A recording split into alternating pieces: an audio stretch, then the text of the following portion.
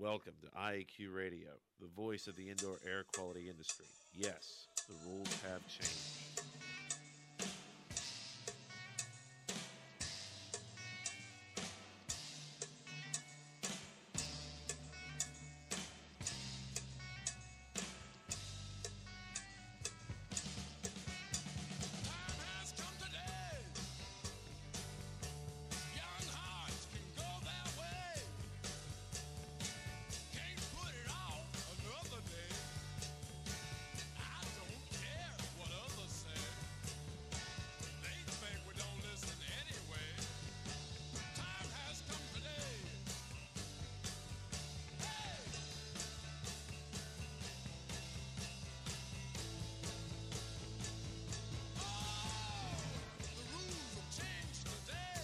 Yes, the rules have changed. Good day wherever you're listening from, and welcome to Indoor Air Quality Radio, IAQ Radio, for Friday, February 20th, 2009.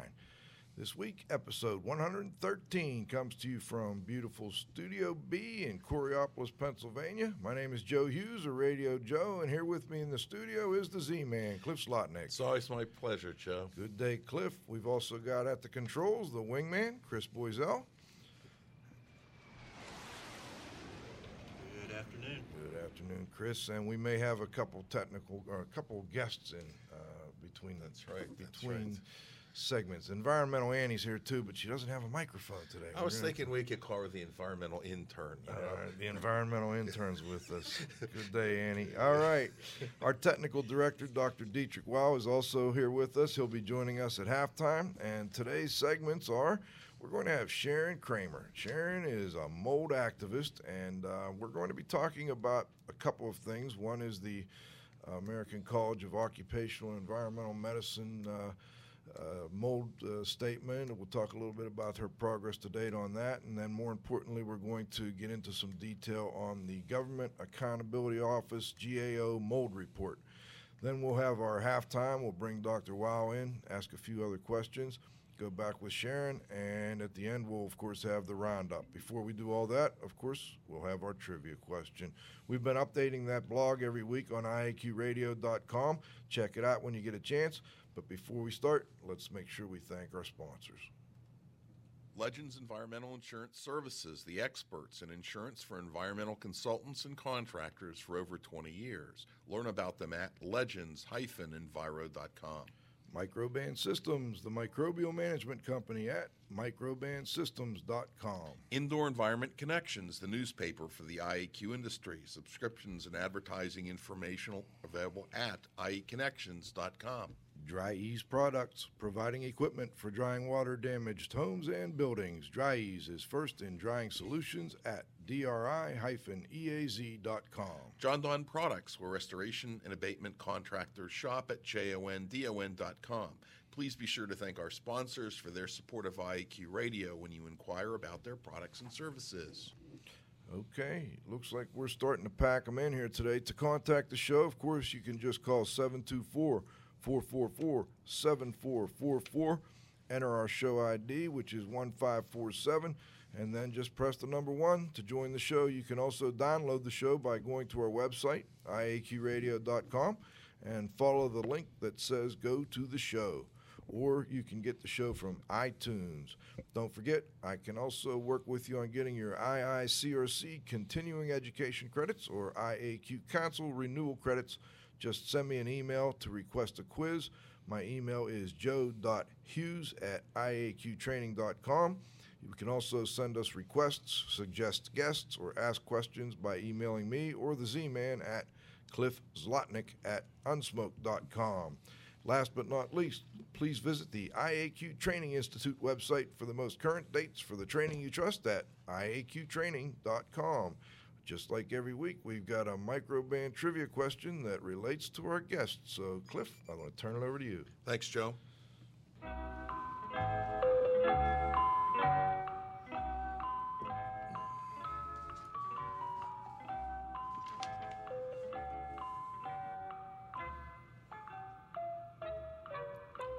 Well, listeners, you can win a cool prize by answering a microban trivia question. And the good news is that a few trivia questions from past shows still remain unanswered. It's easy to submit an answer for the trivia question. Simply go to the IAQradio.com website, click Trivia, and follow the link to post your answer. The Microband Trivia question for Friday, February 20th, 2009 is a two-part question. The person holding this position has the responsibility to audit the financial statements that the Secretary of the Treasury and the Director of the Office of Management and Budget present to the Congress and to the President. For every fiscal year since 1996, when consolidated financial statements began, the person holding this position has refused to endorse the accuracy of the consolidated figures for the federal budget, citing 1. Serious financial management problems at the Department of Defense. 2. The federal government's inability to adequately account for and reconcile intragovernmental activity and balances between federal agencies. And 3. The federal government's ineffective process for preparing the consolidated financial statements. We're looking for the name of the person, we want you to name the position the person holds and the group which they had. We have some comments, actually, from the governor of California. Good morning. What's going on? How does politics work, Here's Arnold? how it works. Money comes in, favors go out, the people lose. What do you suggest we do? Open the books, audit everything, and then we end the crazy deficit spending. Back to you, Joe. All right. Thanks, Cliff, and thank you, Governor. Today's guest is Sharon Noonan Kramer. Sharon has been shaking up the insurance and medical community for years now, exposing how the powers that be use conflicts of interest and marketing ploys to deny mold and damp building causes health. Her hard work has led to a Wall Street Journal article exposing some of these conflicts. The original paper she authored that caught the journal's attention was ACOEM Exposed, a case study in sham peer review and conflict of interest. For those of you that aren't familiar, that's the American College of Occupational and Environmental Medicine. This week we have invited Sharon back to follow up with her progress to date with respect to that ACOEM statement, and more importantly to talk to us a little bit about the recent Government Accountability Office report called Indoor Mold. Better coordination of research on health effects and more consistent guidance would improve federal efforts. So we have some music for Sharon.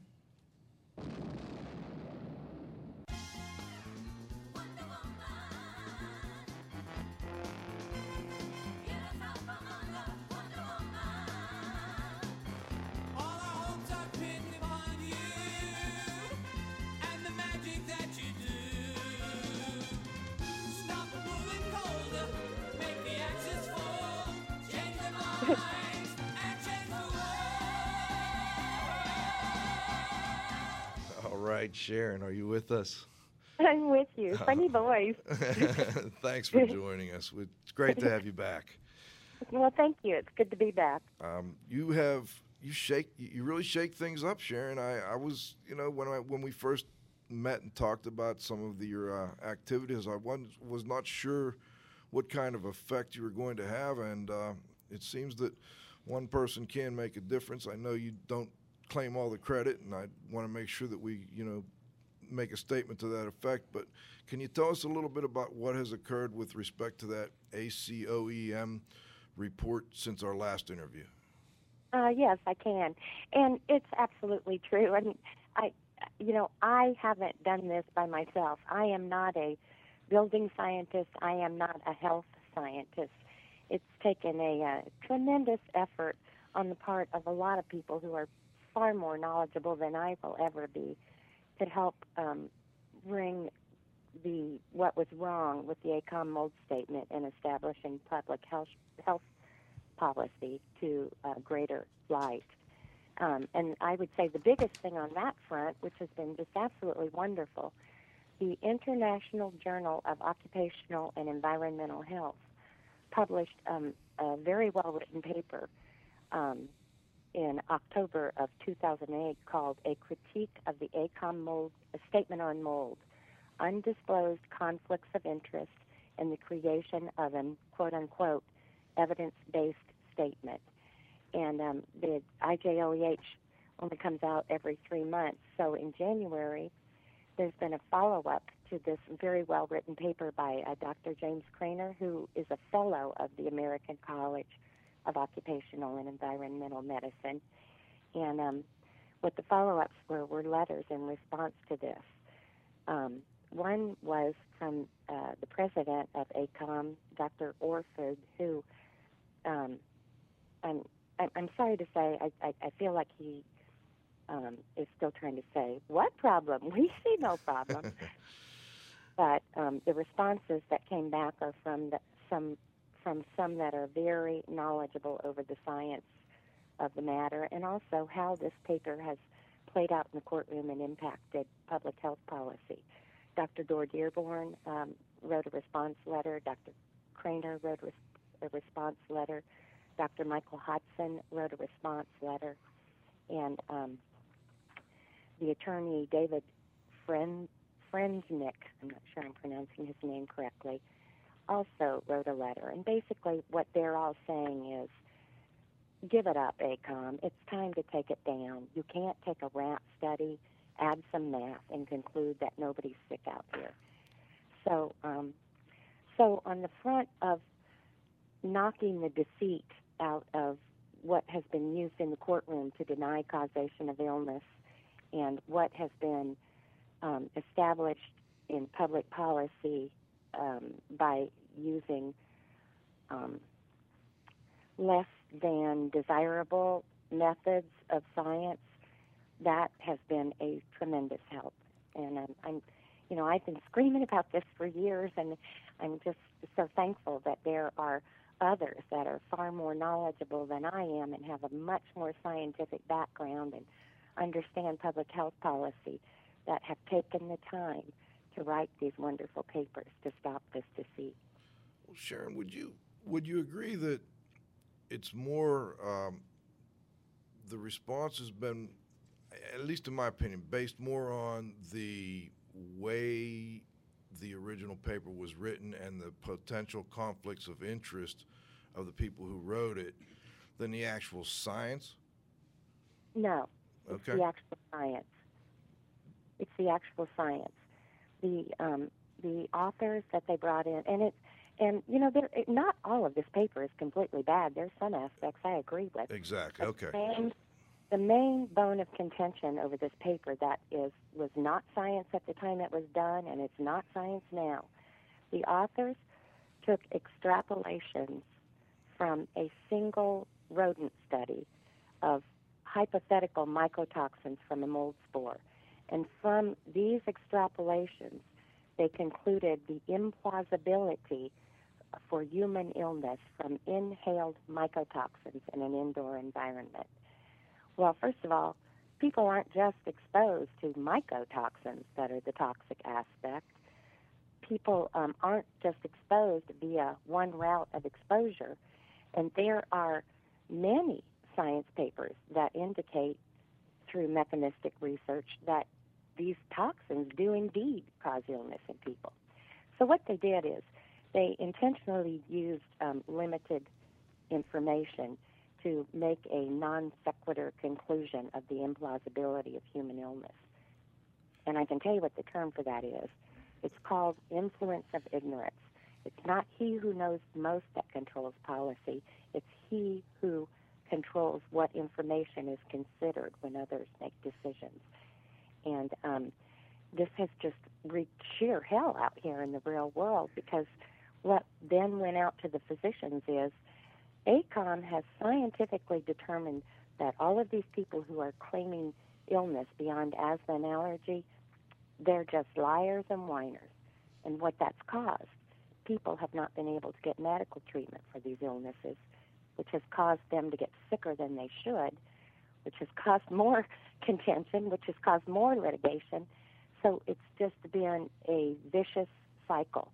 And I can't tell you how appreciative I am to the authors of the IJOEH paper and those that wrote papers saying this is wrong. They've made a tremendous difference at stopping this deception over science.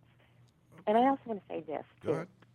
I have some very good friends that are doctors in the American College of Occupational and Environmental Medicine. They're men of science and medicine that are working very hard to treat their patients. And papers like this, by their leadership, has it's harmed their reputations. It's made it hard for them to treat their patients. So it's not just the people that are being harmed by this, the end users are the patients. It's the doctors themselves. And, ACOM needs to step up to the plate, get rid of that mold statement now. Let me, before we go on to the indoor mold report from the GAO, I just want to make sure that we're clear with all the listeners and anybody who downloads the show later. We welcome anyone who wants to come on and defend the statement. That would be fine with us here at IAQ Radio. We've actually tried to get a few people to come on, and we haven't had much luck in that respect. So please feel free to come on, and we'll be happy to present the other side as well. But let's go on to the GAO report. Cliff, I know you had a question. Oh, I'm sorry. The Government Accountability Office, the acronym police, got me. Sharon, you're doing a great job so far. Keep it up. Okay, fine. Well, now that we've defined the term, who or what is the GAO, and what is the group's function, Sharon? The Federal Government Accountability Office, as I understand it, is they're the auditing department for our federal government. So they look at different aspects where there may be problem areas in our government, and they go through and they do research and reports, and they ask a lot of questions about the areas that they've been requested to study. And then they come out with recommendations of how our federal government can better address a problem. Okay. Now, how did this particular report, the one I mentioned at the beginning, indoor mold, better coordination of research on health effects and more consistent guidance would improve federal efforts? That's the name of the whole report. It's a little lengthy. How did this report come about? The report was requested by Senator Edward Kennedy on October 20th, 2006, through the Senate, at that time minority, now majority, Health, Education, Labor, and Pension Committee. They saw a need. They understood the mixed information that was coming out from our government over this issue, and they saw a need for an audit into this issue as to what exactly is causing the problem. Why are so many people complaining? Why aren't they able to get help? Why is there so much litigation over this issue?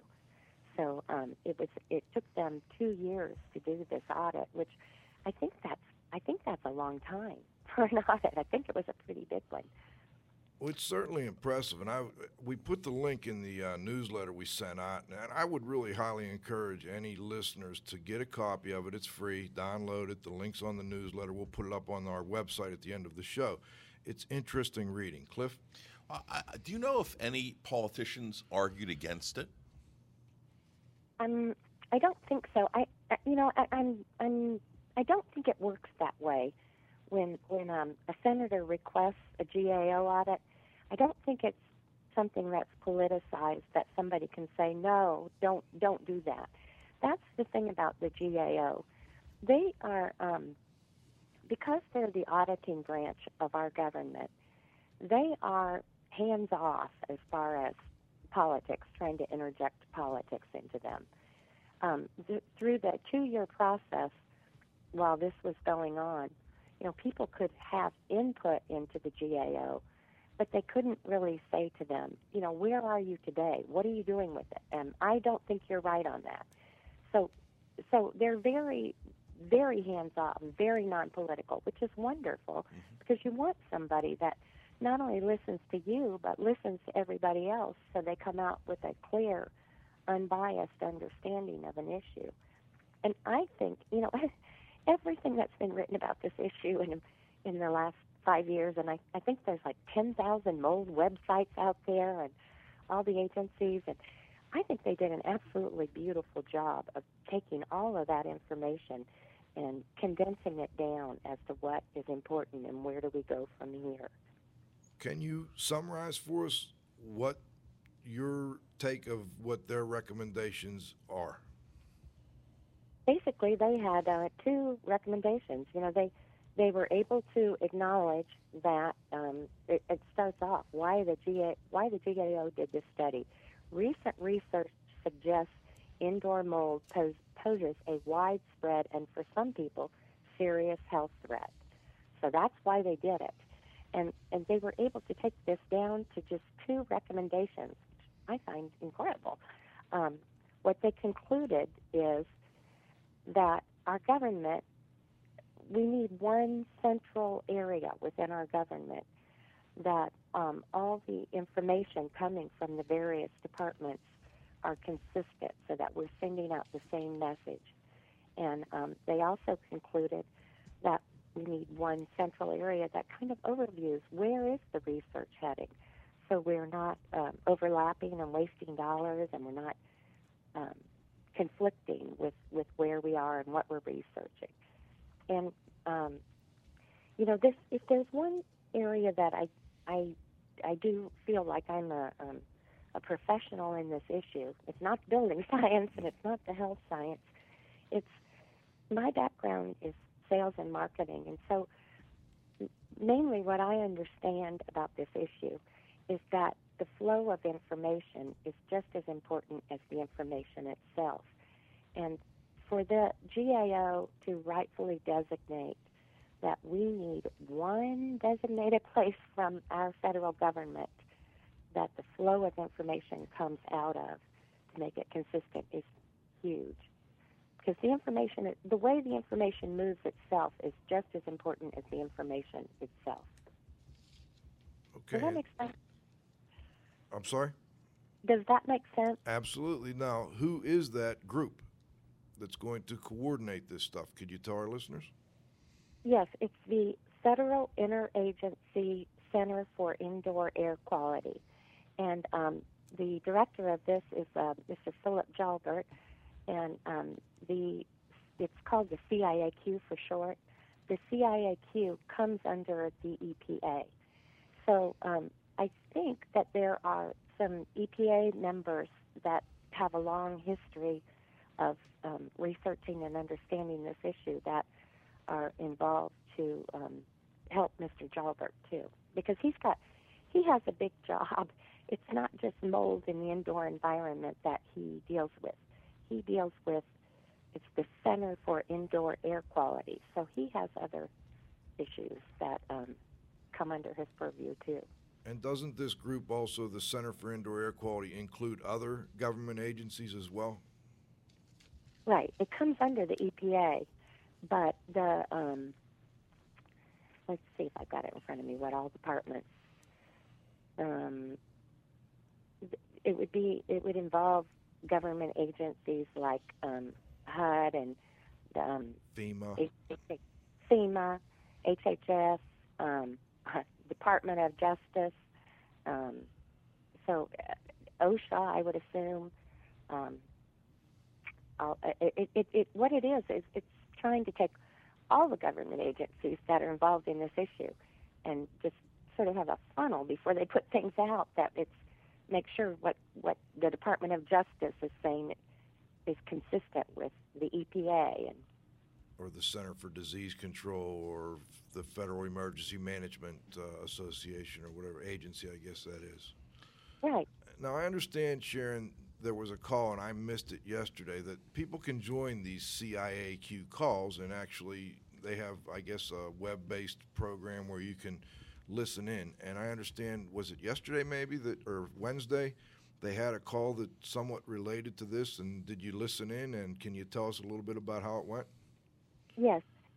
Every 3 months the CIAQ meets, and their meeting this time was on Wednesday. And you can go on the internet and join the CIAQ listserv to where you'll be notified when these meetings take place.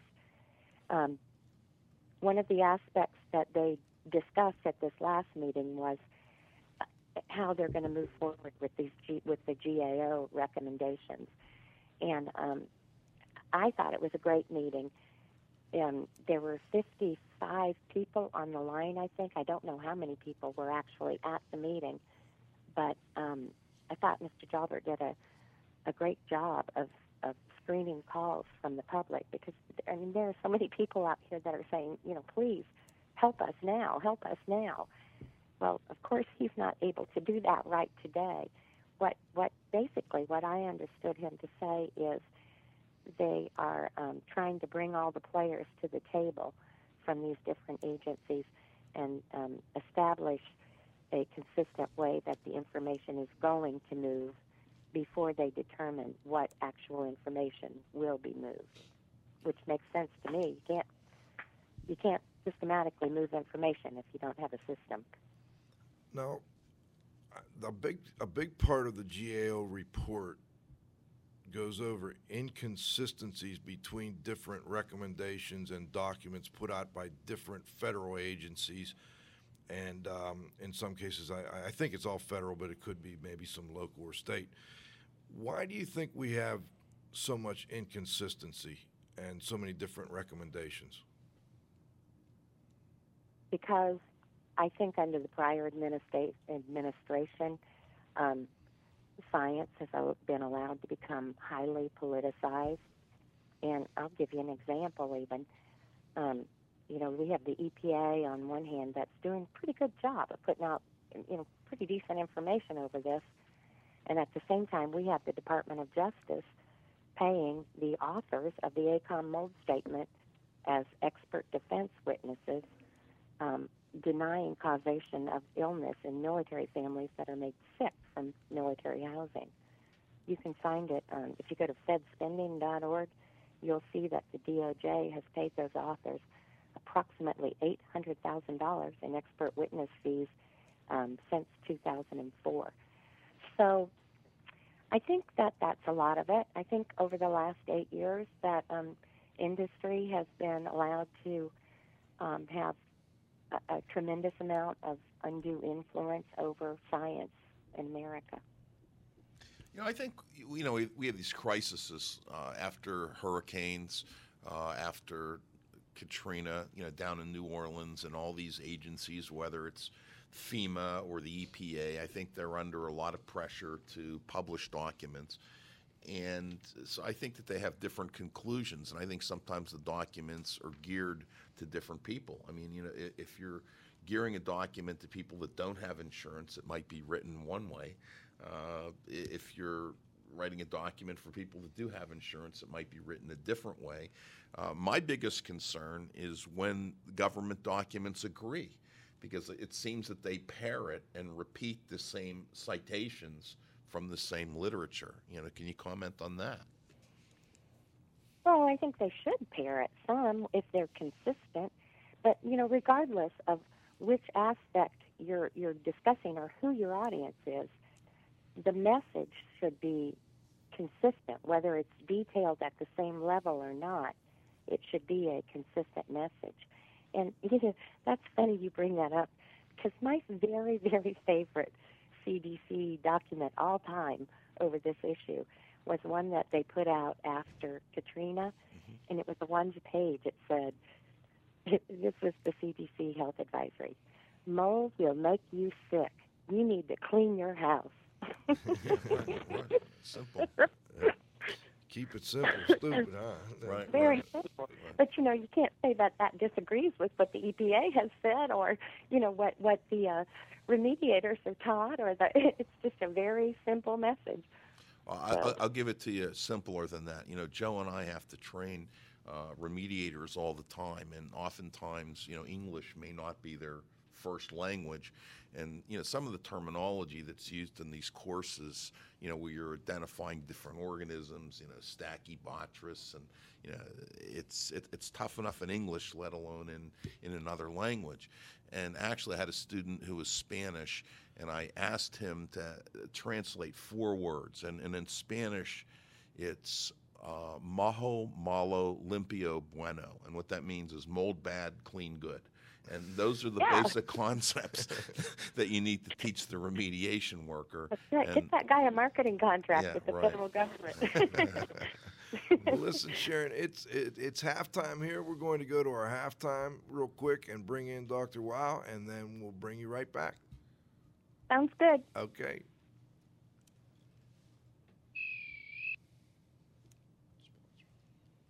Legends Environmental Insurance Services, the experts in insurance for environmental consultants and contractors for over 20 years. Learn about them at legends-enviro.com.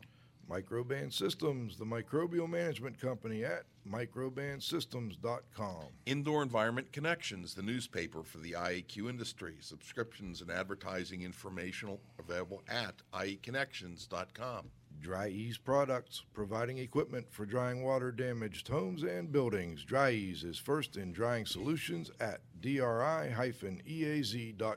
John Don Products, where restoration and abatement contractors shop at jondon.com. Please be sure to thank our sponsors for their support of IAQ Radio when you inquire about their products and services. All right, let's bring our technical director on here, Dr. Dietrich Wow. Hello, Dieter. We've got you unmuted. Hello, Dieter. Yeah, hi, Joe, and hello, everybody. Hey. Yeah, it's one of those interesting topics where we have precedent for that there were problems in the past that were ignored, and I grew up just when OSHA started, and people said there was anything wrong in industry anywhere. We knew that one wasn't right. And I think probably one of the best examples was the atomic bomb. And there were a lot of people who said, don't ever push the button on that thing. We don't know what's happening. And nobody really knew what was going to happen. That is the interesting thing. We learned that, unfortunately or fortunately, later. And a lot of people, a lot of scientists, a lot of agencies were looking into that. And still, we didn't come up with a good answer of whether it was good, bad, or indifferent. And I look at the mold issue, and there is no doubt in my mind. Well, let's go 2 steps back. Anything that is in this world, anywhere, too much of anything is not good for you. That's called toxicology and the dose-response concept. And too much of anything is just not good for you. And I don't think there should be anybody who should argue that point. I can kill people with oxygen very nicely and with double distilled water. They are both very toxic to the human body. And I think we have to realize this and look at it with an open mind. And it was suggested earlier. I said, hey, look, there are data over there. Don't tell me before looking at that everything is garbage. And the other way around is, of course, the same way. So I think it's tough to do good research, to do good science, to do and look at everything. That costs a heck of a lot of money, which we don't have. And Joe knows my line. Sexy. Molds were just not sexy enough. Breast cancer was sexy, and colon cancer, and prostate cancer. Those were sexy things that money was spent into. And you talked about mold. They said, hell with mold. We don't really give a damn, and we don't have enough evidence that mold is not good for you. But we have a lot of evidence that breast cancer can kill somebody, or colon cancer can kill somebody. So I think we need, or we ought to have a panel, which is probably impossible to do or to get, which really looks at the issues and has a good suggestion on how to do research and how to spend the little money that we have on these subjects. Very good, Dieter. Well, let's get back to Sharon, and let's ask if maybe we're making some progress in that respect, and we'll bring you back for the roundup. Sure. Thank you. Okay, Sharon, where are the gaps in the research according to the GAO report? The primary gaps in the research, they've noted several times that while we're working to understand asthma and allergy, which is very important, those are serious problems from it, very little is being done to understand the more serious illnesses, such as the toxicity and the hypersensitivity pneumonitis and the, I suppose, even the chronic obstructive pulmonary disease and the chronic fungal sinusitis. And so the push right now seems to be on understanding asthma and allergy. And that's great. I'm so pleased. And you know who, I want to say something about one mainstream physician who I attribute to really helping to get the word out on that to the physicians of America, and that would be Dr. Jay Portnoy, who was president of the American College of Asthma, Allergy, and Immunology. He made it a focus this year that the allergists would begin to understand that the indoor environment and even mold is causing these symptoms in people. So that's huge, that if these allergists start when a patient comes in with symptoms of that they ask, what's your indoor environment like? Do you have, mold or formaldehyde or, cockroaches? So that's a big step. But the danger to that is the allergists and the immunologists, I didn't realize this when I first got into it, but there has been like a long-standing war between those mainstream allergists and the environmental physicians, which would be more the American Association of Environmental Medicine. They just don't mesh. And we need both of them to work together to further the understanding of these more serious illnesses that people are experiencing. So the fear is that the mainstream doctors, people who have these other symptoms, will go to these doctors and they will continue to be told, no, mold only causes asthma and allergy. It can't cause these illnesses. So it's a tough one because allergists don't practice toxicity. They don't look at that. And they're not really, it's an ENT that deals with chronic fungal sinusitis.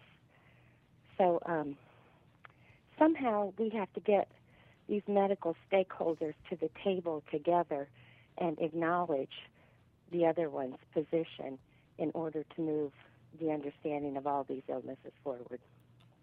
Let me just see if I can get clarification. First, I want to, asthma and allergy, obviously, and you mentioned, maybe you said more serious diseases. Asthma is obviously a very serious issue and can cause death. But maybe rather than more serious diseases, less well understood types of responses to water damaged buildings. Would that be a better way of putting it, Sharon? Or can you explain what you mean by more serious diseases or maybe less understood? Right. Asthma can be very serious. It can be life-threatening, so it's great that they're understanding that. But what seems to be the focus is that we're only looking at the pulmonary implications of these illnesses as asthma and allergy, and that's not what's happening. People are having more systemic problems that they're getting things like blurred vision, numbness in the arms and legs, difficulty concentrating,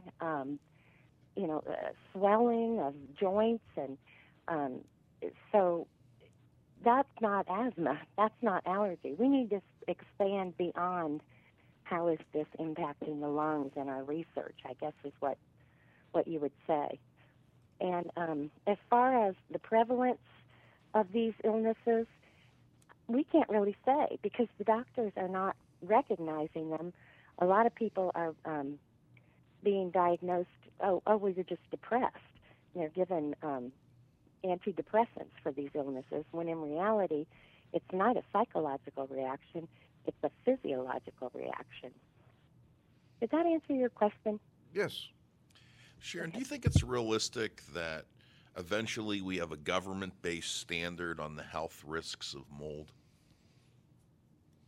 On the health risks of mold? Yeah, do you think mean that...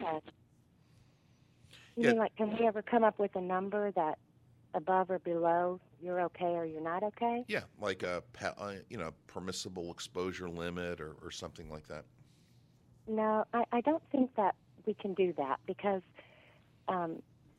within a water-damaged environment, there's just too many variables going on. You've got too many different kinds of mold that cause a lot of different reactions, and then you've got the bacteria in there too, different types of that. So you've got endotoxins and mycotoxins and proteins and beta-glucans and multiple volatile organic compounds, and then you have people who, at different ages and different levels of health, either immunocompromised or that something has happened to them recently that's compromising their immune system, that they are, you're never going to come up with a standard number that anybody, anytime the house is below that number, everybody's okay, and anytime that the house is above that number, everybody's going to get sick. But I do think there would be a benefit to coming up with some sort of a number that would help remediators to say, well, if it's above 1,000 cultural units here, you might need to look at a problem in that house. So I think testing for mold has its value, but can you use it to determine if somebody is going to get sick or not sick? No, you can't. And can you have one concrete standardized number? No, you can't. Would a rough guesstimate guideline help in some situations? Yeah, I think it would.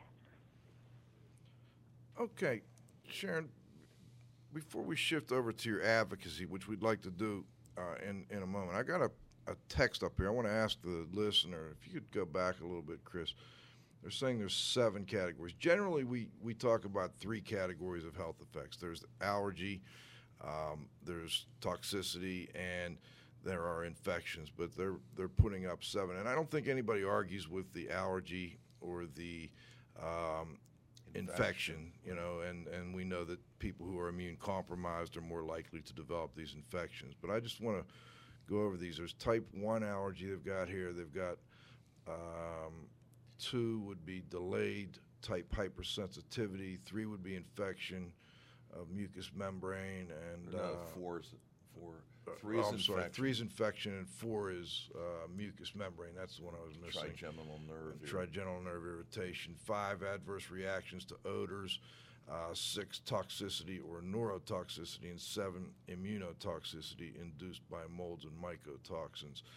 And they've given us the reference for that, so anybody that's listening can pick that up off off our site here, and then we'll also go to that. That's from the schoolmoldhelp.org group. Right. Okay, great. I just wanted to make note of that, and then let Cliff move on to the advocacy section here. Yeah, Sharon, do you believe in minority rule? For instance, if one person's allergic to peanuts, should all the airlines ban peanuts on their airplanes, or should that person just take an alternative method of transportation?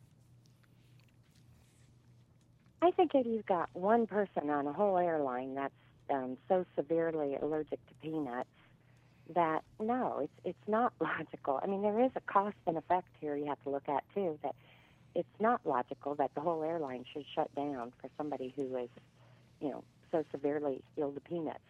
People who have these problems, they need to take responsibility themselves, too, to try and fit in with what society requires. And society needs to be as sensitive as possible to their needs. But it's just, it's just like people who are handicapped. It's socially conscious. We do need to make accommodations for these people somewhat with the ramps in the public buildings like with everything else in this issue, nothing is black and white. There are always areas of gray, and you have to use logic when you're determining how much do we as a society bend to help those who are outliers from the society, and how much do we not bend for the betterment of all society. Okay, Does that make sense? Yeah, I think that's important, and I wanted to kind of tie something into that with respect to remediation. I see this issue, I think, going to be something that will come along and will gain attention. I kind of am leaning towards the thought that maybe there should be different levels of remediation based on who you're remediating for. And I'm wondering if you have any thoughts on that, because you deal with a lot of these people who, and you interact with a lot of people who are reporting these very, unusual, basically, responses to mold in the indoor environment. At least we think they're unusual. I guess I could phrase it that way. Do you think there might be a need for different types of remediation or different levels of remediation? Well, yes, of course. Neonatal care within hospitals that have Aspergillus problems. That's I forget the gentleman's name, but he specializes in that. You have to take extreme care when you have premature infants in a neonatal situation, and you're going to be remediating for mold. I believe there's been a couple lawsuits even from wrongful deaths on that. So, of course, there are levels. But mainly, I mean, to me, it just seems like it's logic that would require, who needs extra care and who doesn't need extra care. And those who don't need extra care, that doesn't mean we don't have to be concerned about their health safety at all during the remediation process. And as far as people who are extremely sensitive, well, the way that a lot of these people got that way in the first place was being overly exposed to something. So you do have to take extra care with them, because even the least little bit during the remediation process can really wreak havoc with their health. But there's nothing that you can put in a textbook that I'm aware of that you can write it in 3 paragraphs or less. This is the concrete rule of how you deal with every situation. And so, that's why individual education of the professionals that work in this industry is so important, because you all are the people on the front lines that are making decisions every day that impact the physical health and the financial health of building occupants and building stakeholders. I've got a text question here, Sharon. It's is there a concern that the new CIAQ advisory panel may be subject to influence by conflicted entities? And I'm not sure I quite understand the question, but does that make sense to you? Yeah. Oh, I'm sure there's probably a concern of that somewhere always. There's always a concern over this issue that something's going to happen. But, no, the feeling that I'm getting from this, and, particularly under our new administration, but the feeling that I get from this committee is that they're going to do everything possible that they can to help solve this problem, and they are going to do it in an unbiased manner. And if you notice in the GAO report, it says we're going to be fought. They didn't just do this report and put it away. They are keeping up with what comes out of their recommendations on this. So, no, I feel quite good about the CIAQ. Sharon, I've got a question of mine. I've been wanting to ask you this one here now. Okay, I think we can agree that we're not 100% certain what causes these health outcomes that people in water-damaged buildings appear to be having, okay? And we think it's the result of either the mold or the byproducts of the mold or the bacteria or the combination of the mold, the bacteria, the dust mites, and all that other stuff. It makes it tough to have a policy or a way of treating people when you don't know exactly what the cause is. I'm wondering if you can give us an example of another toxic disease where the cause and effect are not quite clearly understood, but they are accepted, and we have standardized treatments for the people with these health issues. no, I don't think I can really give you a clear example of that. I mean, lead poisoning, the Mayo Clinic recommends, what is it, chelation therapy. But I really, to be quite honest with you, I can't think of any illnesses that there is only one way to treat it. I don't think that's ever possible. We're all individual people, and what works for one may not work for another. But toxicity is a really interesting point at this point in time, I think, because we have there's been a lot more toxic chemicals in our air and our food and I think we're really just beginning to learn how to treat some of these. I can tell you this though, I feel like I belong to like the world's oldest society of medical practitioners there is.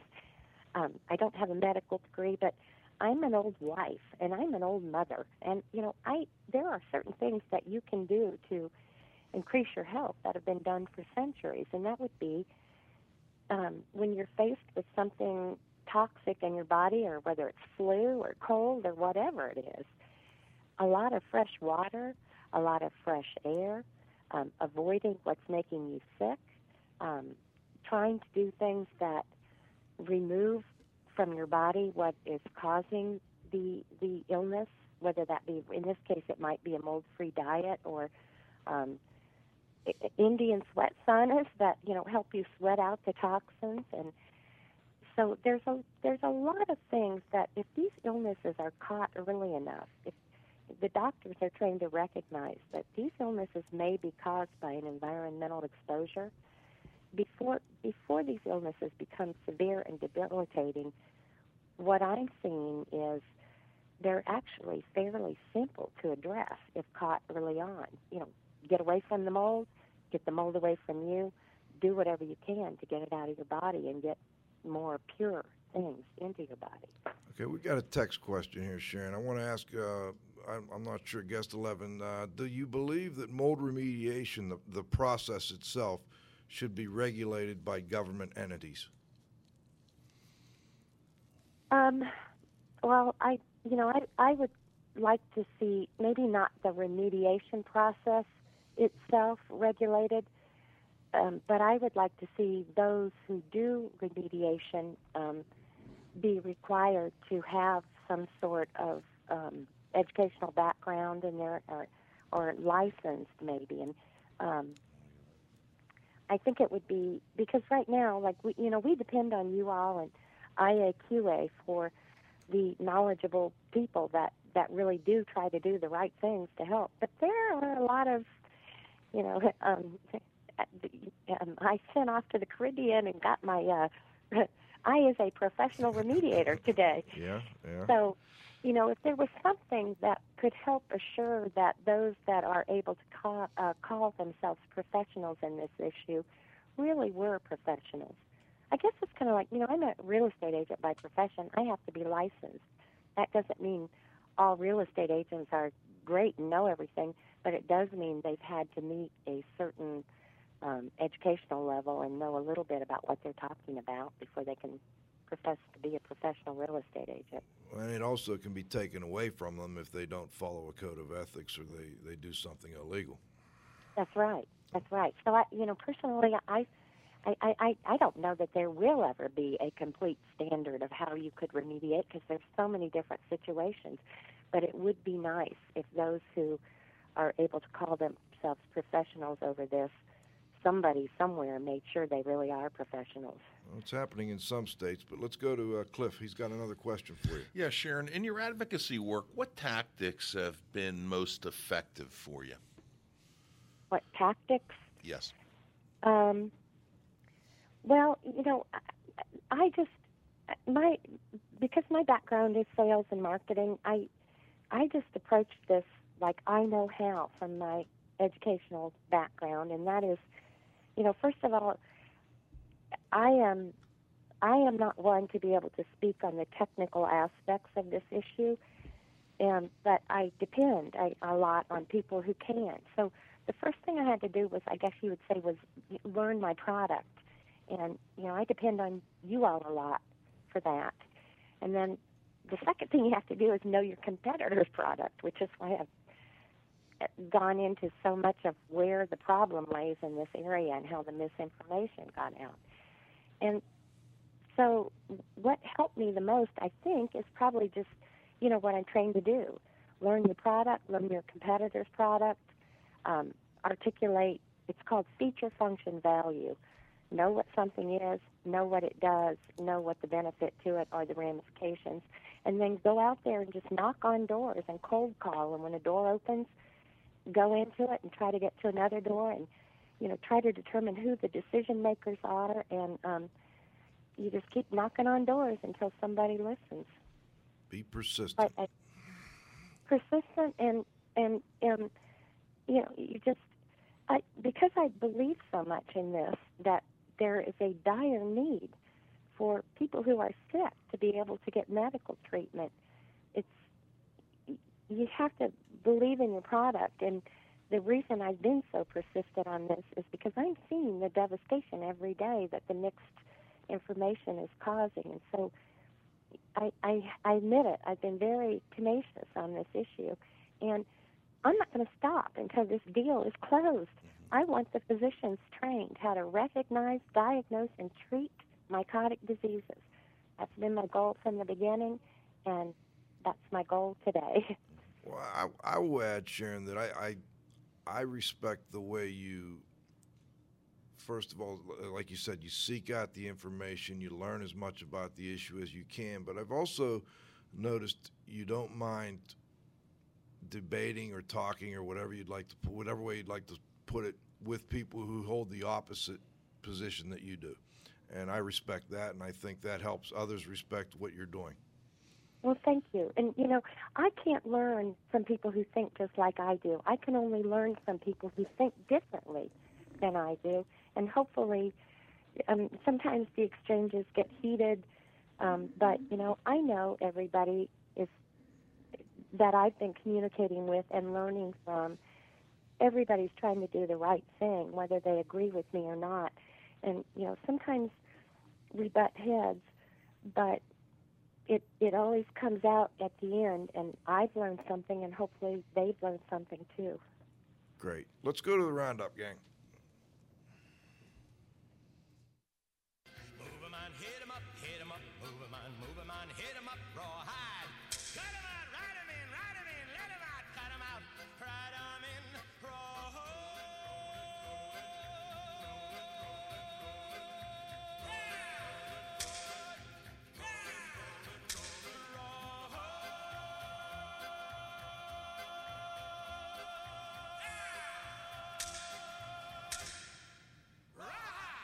All right, let's go around the horn. Dieter, Dr. Dieter, do we have you back? Yeah, hi there. Hello. Any questions or comments, Dieter? Absolutely comments. And I love Sharon's approach. I think this is wonderful, and it is refreshing to listen to that, because that's kind of the way I look at the world. And but there are a couple of points that she mentioned. That if you become a medical doctor, when you get your first MD degree, when you're graduating, well, you're not a specialist in anything. You're a generalist. And I think it's unfortunate that probably there may be a school here and there where they talk about mold-related, should I say, diseases, issues. It doesn't really matter. Look at me. I went to one of the finest graduate schools of public health and industrial hygiene, occupational health, quite some time ago. And I didn't hear anything in our lectures that had anything to do with mold and mold exposures. That is 30 years ago. So I don't know whether there are schools who are training industrial hygienists, indoor air specialists. I don't know what the programs are anymore. I'm not up to date on that. Do they learn about this today? Do they have a faculty which is very knowledgeable and has experience with that? I don't know. To the best of my knowledge, I haven't seen much. And unfortunately, the mold-related reactions, diseases, whatever you want to call it. It's not like smallpox or polio. That's a very defined thing, and you can find a cure for it, and obviously we did. This is such a broad spectrum, and as Sharon said, I don't think we will have one standard that will cover all. We tried to do that with OSHA and the ACGIH, the American Conference of Governmental Industrial Hygienists, who are publishing the threshold limit values, the TLVs, as they are also known. And it says in their preamble, it says, these numbers are generated for the general public, however, there may be a couple of people who may react adversely at concentrations below the numbers we are publishing over here. It is the guideline. So it is a tricky business. And if lawyers are listening, you can argue this one back and forth. I said, my client is the very sensitive one, or my client is not sensitive at all, any which way you want to bend this. So it's going to be, I think what we are missing right now, and not only on that level, is better and more education to the people who are coming into this business. Dieter, let me ask you a question I asked Sharon. Are there any other toxic diseases that you're aware of that we're not positive where the toxicity comes from, but doctors treat it? I mean, somebody put up here the common cold. I don't believe that's toxicity. I think that most people agree that's infection. What about lung cancer from, lung cancer, we don't always know the cause of lung cancer, I guess, so. We know a couple of very good causes, like cigarette smoking, for instance. But, why did the little old lady from around the corner who never had a drink, who never smoked a cigarette, and who never was exposed to any other lung disease-producing agent, why did she die from lung cancer? Well, there comes an age where the defenses are breaking down, like Mr. Newman used to say, nothing is getting better with age. So I'm going through that phase right now, but I don't know. I mean, it's a tough topic, and it's a tough question. And I think that may be one of the reasons why it is so difficult to get any research money for it. You can't really say, I'm going to study smallpox and I'm going to wipe it out. I agree with you.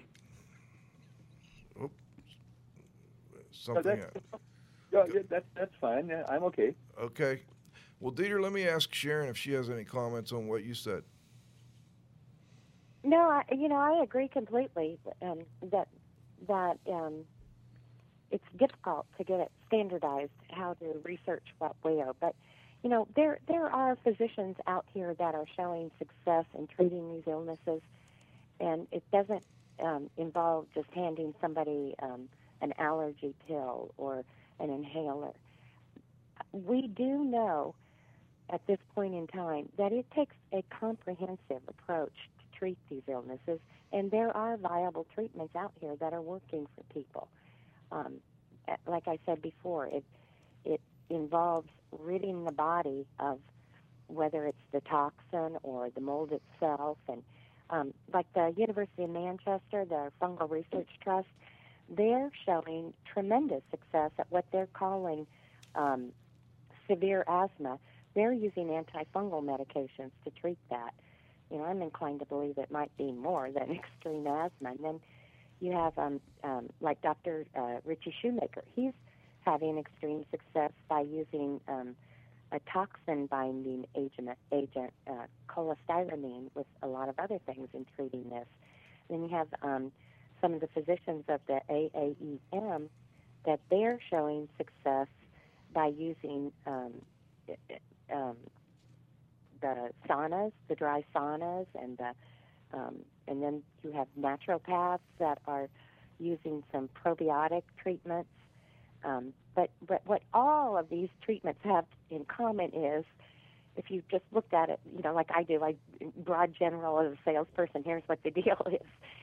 They all involve staying away from what's making you sick and working on ridding the body of what is making you sick.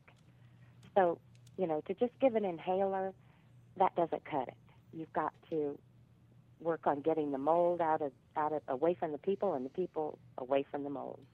By the way, we did have 2 shows with Dr. Shoemaker, so anybody that wants to learn more about his opinions on the issue can go back and pull those from the archives. Let's go to Cliff. I know he has a final question.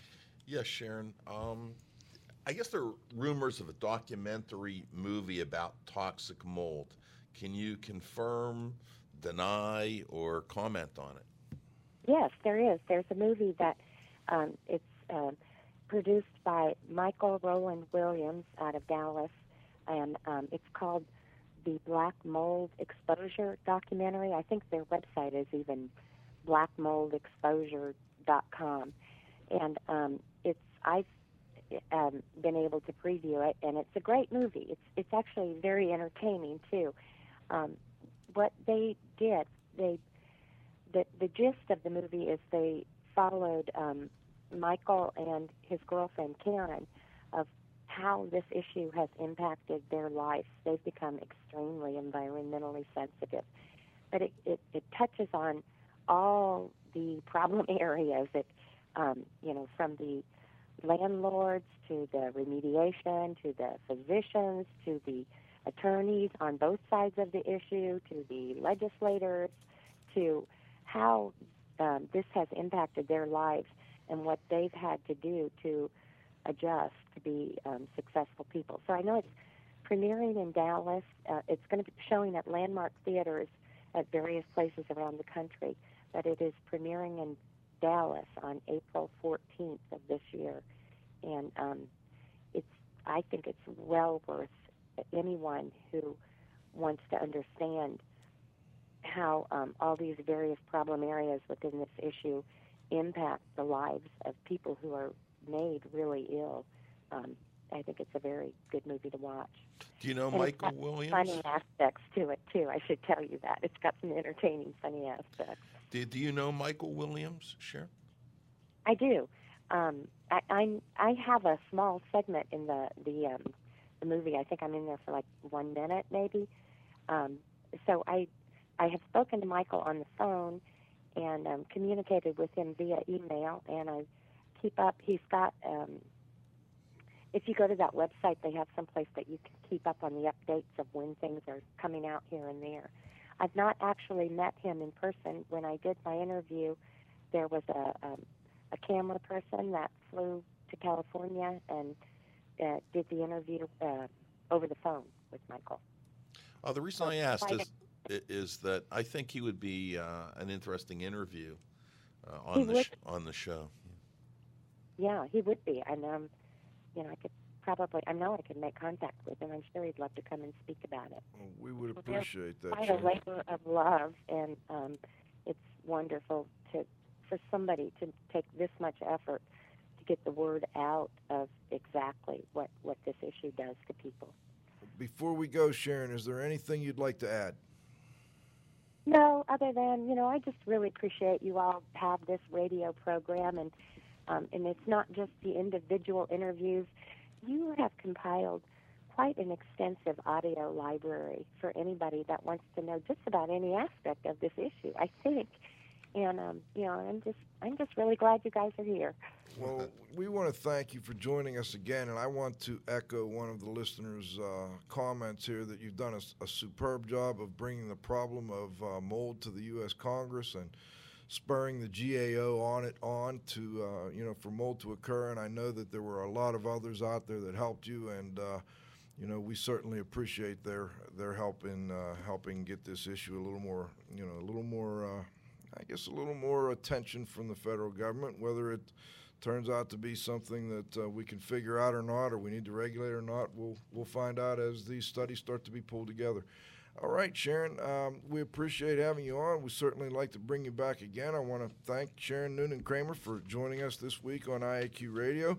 I also want to thank our technical director, Dr. Dietrich Wow, of course, for joining us as always. My co-host, the Z-Man, Cliff Zlotnick, Environmental Annie, sitting in here helping out with the controls, and of course the wingman at the controls, Most importantly, I want to thank our growing group of loyal listeners. Please come back and join us again next Friday at noon for the next edition of IAQ Radio.